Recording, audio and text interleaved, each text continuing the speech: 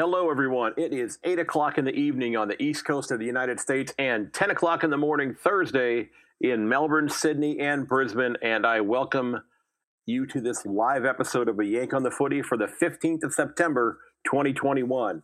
I'm Craig Wessels from Sandusky, Ohio, coming to you, and I'm so glad that you're listening. Before we dive into the episode, I did want to take a moment and give a shout out to the club of the episode. They're the Bamville Mighty Saints Football and Netball Club. They play in the Milua Football League, which contains clubs from northwestern Victoria and southwestern New South Wales. And over the years, this club has won 26 different league premierships, with the most recent being back in 2016. The club does its training and plays its games in Mildura and are going to have Jeremy Weinert and Luke Stanbrook, their coaches, back again for 2022. So best of luck to the Mighty Saints as they get going. And before I dive too much further into this, I want to kind of apologize for my absence, because normally I would have another episode or two out at this point in time. It's the biggest part of the season. Well, and quite frankly, I've got news that you're not going to want to hear, but I'd be lying to you if I didn't share it with you, okay? Back in, I believe, March or April, I think it was in March, the COVID vaccines were coming out here in the States, and they were being distributed, and they'd arranged it for all of the teachers in the school districts in the county that I live here in Ohio to get their COVID vaccines. So I got the Pfizer jabs. I have the Pfizer vaccine. I'm vaccinated. Well, last week, actually the weekend before, not this past weekend, but the weekend prior to that, I went to my niece's wedding. It was my second niece of the summer that was getting married, and I managed to contract COVID despite having the vaccine. That's the buzzkill part right there. That's the part that I hate to bring up, but it's a reality because there are more and more people who are testing positive for it after having had the vaccine. Now, my case, knock on wood, has been extraordinarily mild. Okay, I have had last Thursday and Friday. Now, I had my test done on Thursday morning, and then I had the regular test done, and then I went and had a rapid test done. The rapid test said I was negative, but then Sunday morning I find out that in fact I was positive. So Thursday and Friday, I felt like I got hit by a truck. I felt absolutely awful, and well, Friday morning here, Friday night there, didn't make me feel a hell of a lot better, quite frankly. But, you know, I'm off from work for at least another 3 or 4 days. I've got a substitute teacher in my classroom right now, and that's a whole nother story there.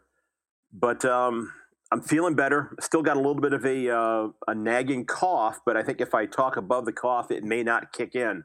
So we're going to see if we can get through this today without the cough kicking in.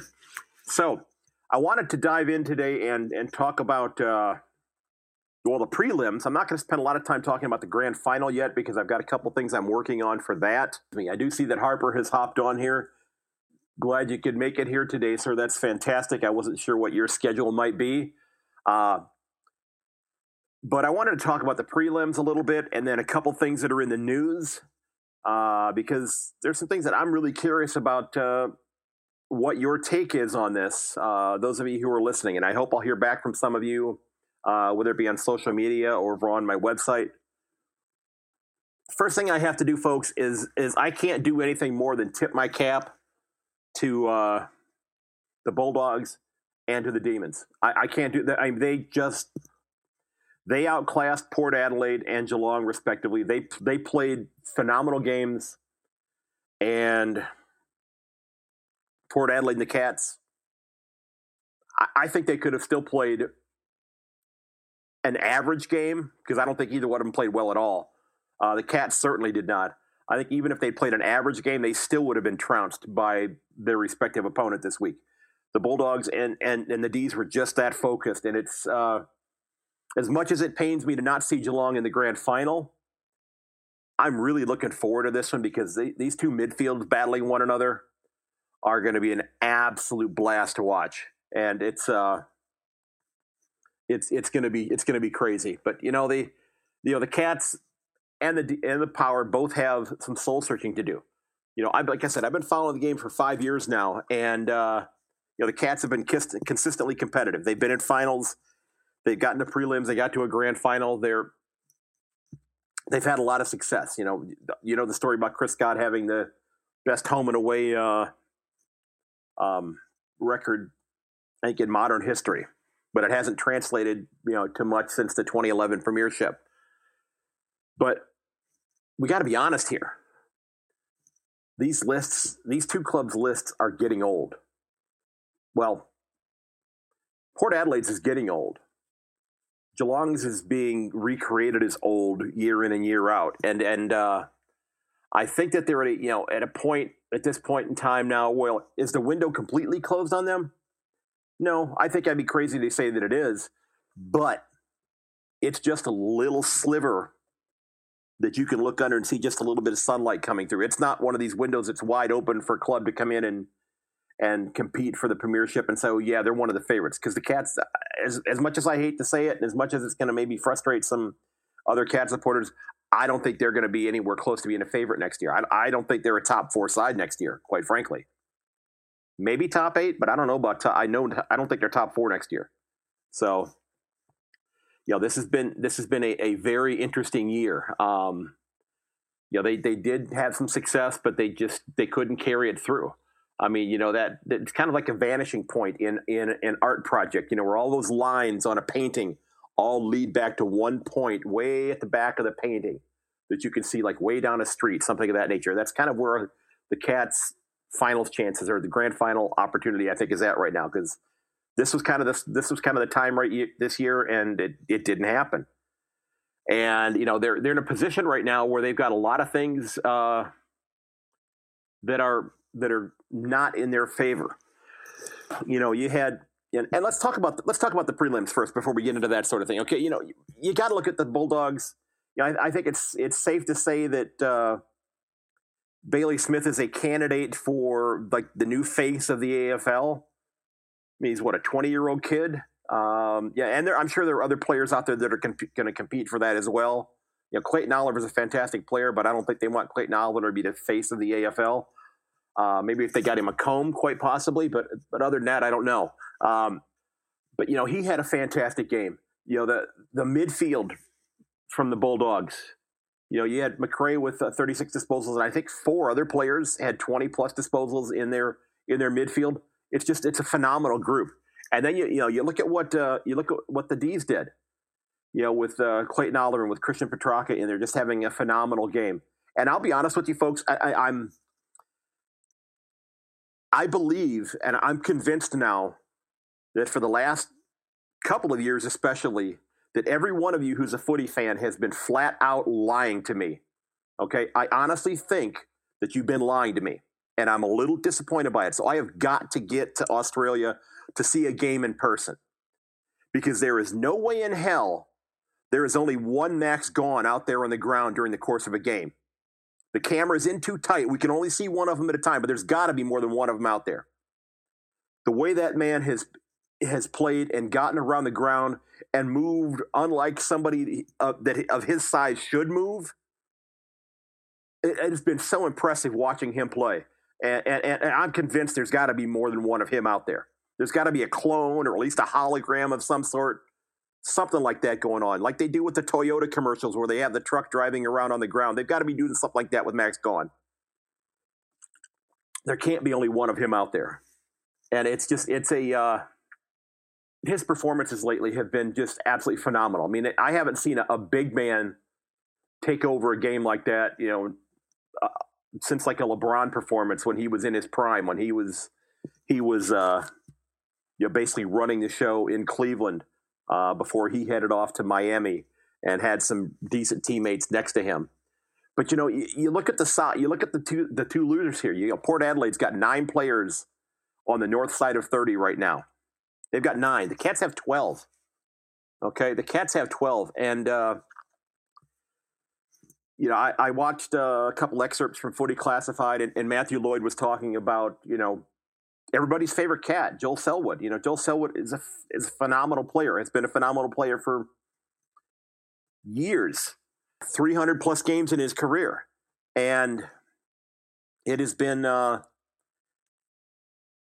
don't want to say it's a decline, but he's having a significantly difficult time, as Matthew Lloyd was talking about, keeping up with younger, quicker players. And I don't know what they can do about that, because the Cats have pretty much put their eggs into this premiership window basket, and I'm thinking that and this is not me complaining. I'm just trying to look at the facts that are here and just kind of share my opinion. This is not an woe is me, my team's not going to win. No, sure, maybe I feel that way, but in reality, there's not a whole lot that I think can be done right now.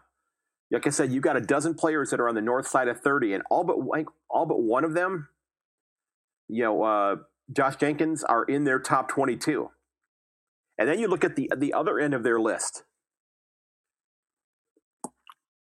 They have only three players that are 22 years or younger that have double-digit games. And one of those is Brian Myers, who's got about 60 games in. And then you've got Jordan Clark, who has 27. And the other one is Charlie Constable, who I think has 12. And Constable and Clark are supposedly looking to find the exit. Quentin Narkle supposedly is looking for a way out as well, possibly heading to Richmond. So they've got kind of like they've got a bell curve, quite frankly, except it's an inverted bell curve. They've got a lot of young kids with little experience and a lot of old players with an awful lot of experience, and it's just there's not a whole lot in the middle. And I think that this is going to absolutely doom this club. And I wonder, it's kind of like a critical mass type situation. And I wonder what the if the Cats are, you've got the team president, who I believe is leaving to head to Carleton, and that's a whole other story right there, because there have been a lot of rumblings that I've seen online about people's displeasure with Chris Scott and his ability to win premierships, that maybe he's going to go ahead and jettison his time with the Cats and head up to Carleton. I don't know if that's going to happen. I mean, that would be a huge move if he did that. But are the Cats at a point in time right now where they are about a year or two away from a Hawthorne? I would say, first of all, a North Melbourne, and then a Hawthorne tear down and rebuild, because you've got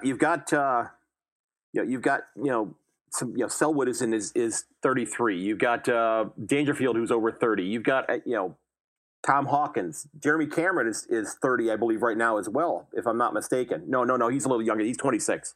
He's younger than that. But it's a relatively old list. Not relatively. It's an old list. Okay, let's just put it that way.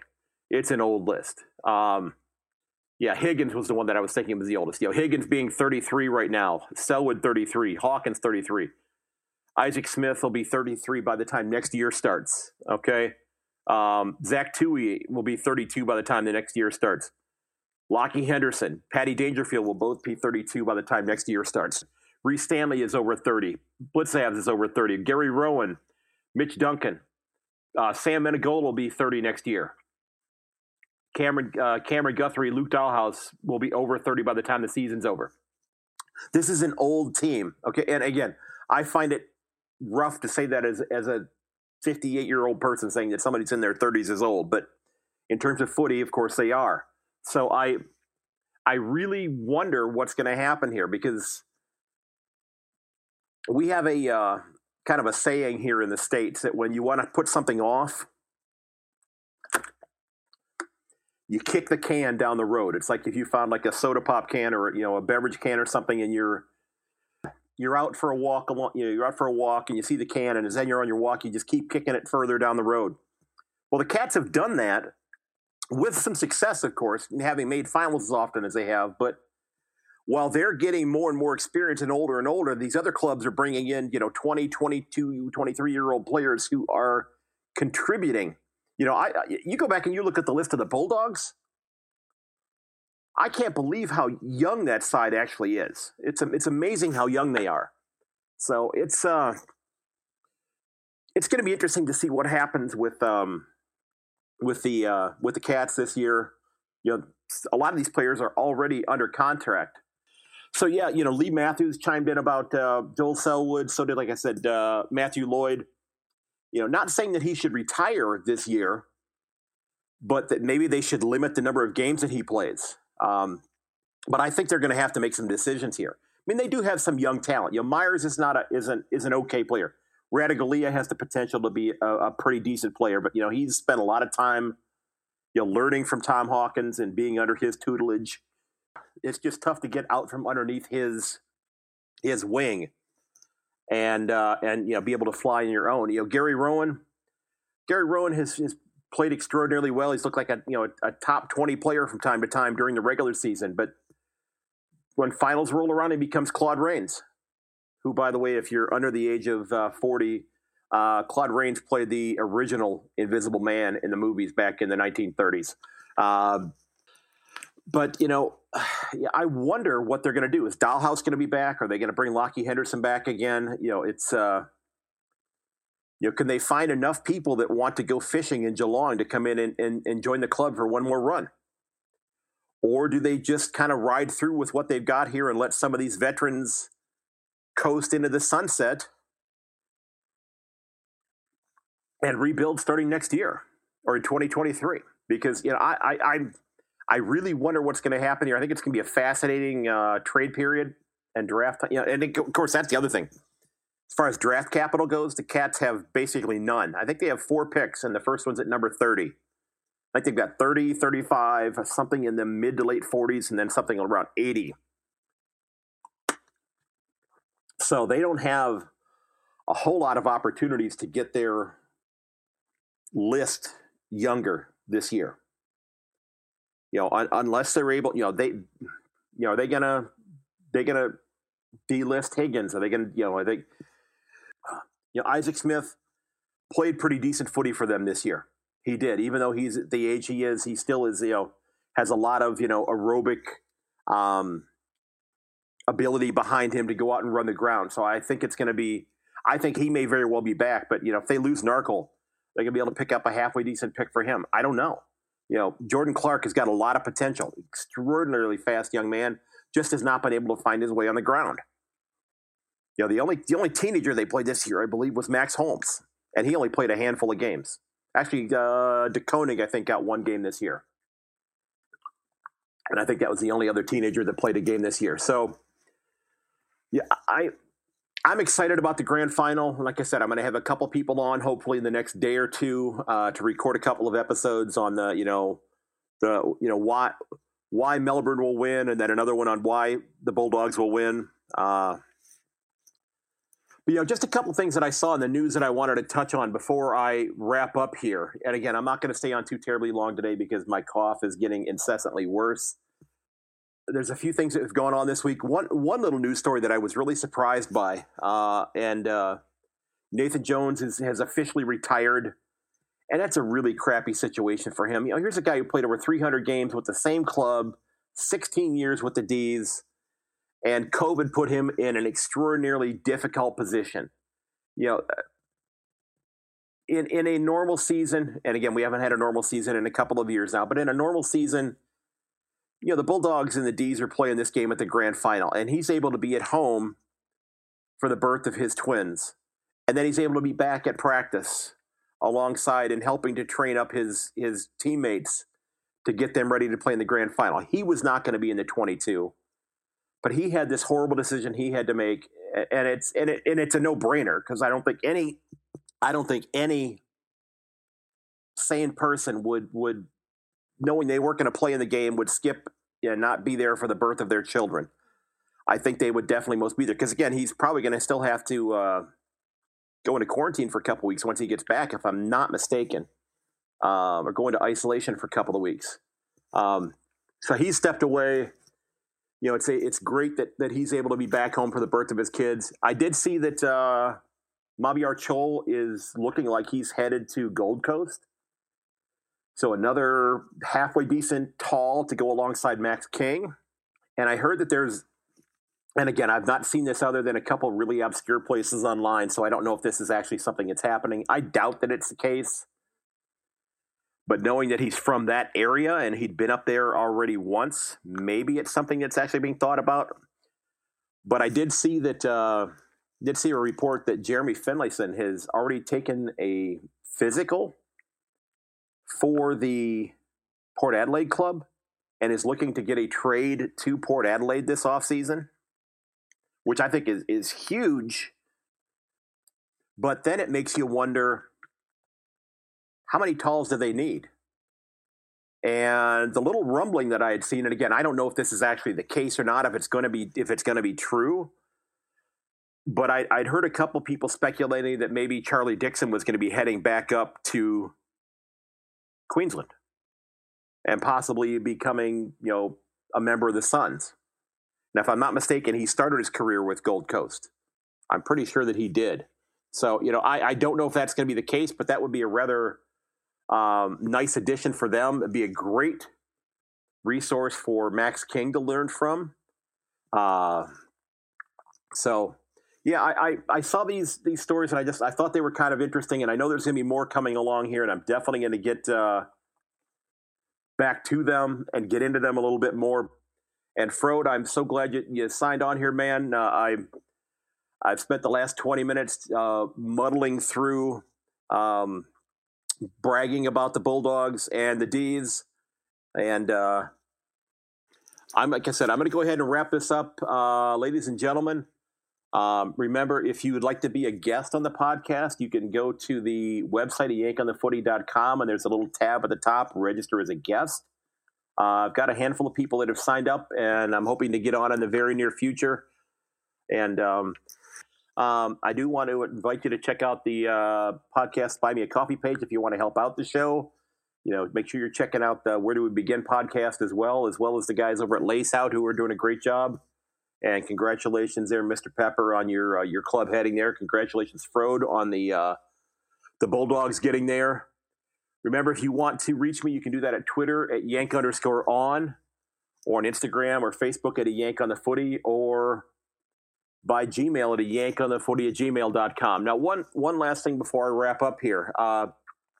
If you happen to be an NFL fan, and I know there's a lot of people in Australia that are NFL fans, and you didn't listen to episode 103 yet, I previewed the 2021 NFL season, but then I went back and I looked at the 2020 season through the lens of the AFL. I basically took the NFL's standings from last year, their win-loss records, and I applied them to an AFL-style ladder using the percentage system.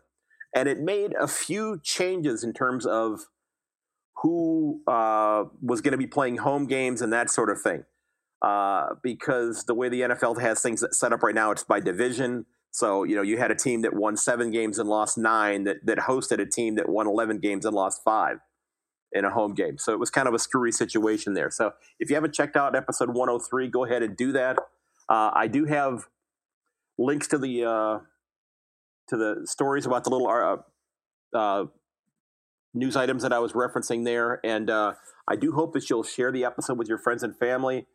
Again, ladies and gentlemen, I think that it's safe to say that while I did get COVID, I think it would have been a hell of a lot worse had I had not had the vaccine, but it is not my place to say get a vaccine or don't get a vaccine. That is absolutely a decision you have to make, and you have to make with the information that is afforded to you and with your doctor. Not my place to say that. I just know that if I hadn't had the vaccine, I'm sure this would have been much worse for me. So I'm thankful as far as that goes. I'd like to not be coughing. That really doesn't make me happy. But again, ladies and gents, look out for each other. I know you're coming down the home stretch here a little bit as far as vaccinations, that more and more people are getting those jabs. If you're getting it, fantastic. If you're not getting it, that's fantastic too. Whatever you decide to do it's your opinion, but reach out to one another. Stay in touch. Okay. Keep in touch with your friends and family, especially the ones that you've not been able to see. Take care of each other. Kat, thinking about you and your family. And until next time, ladies and gentlemen, and as always, may your dribble kick never hit the post. I will catch you later.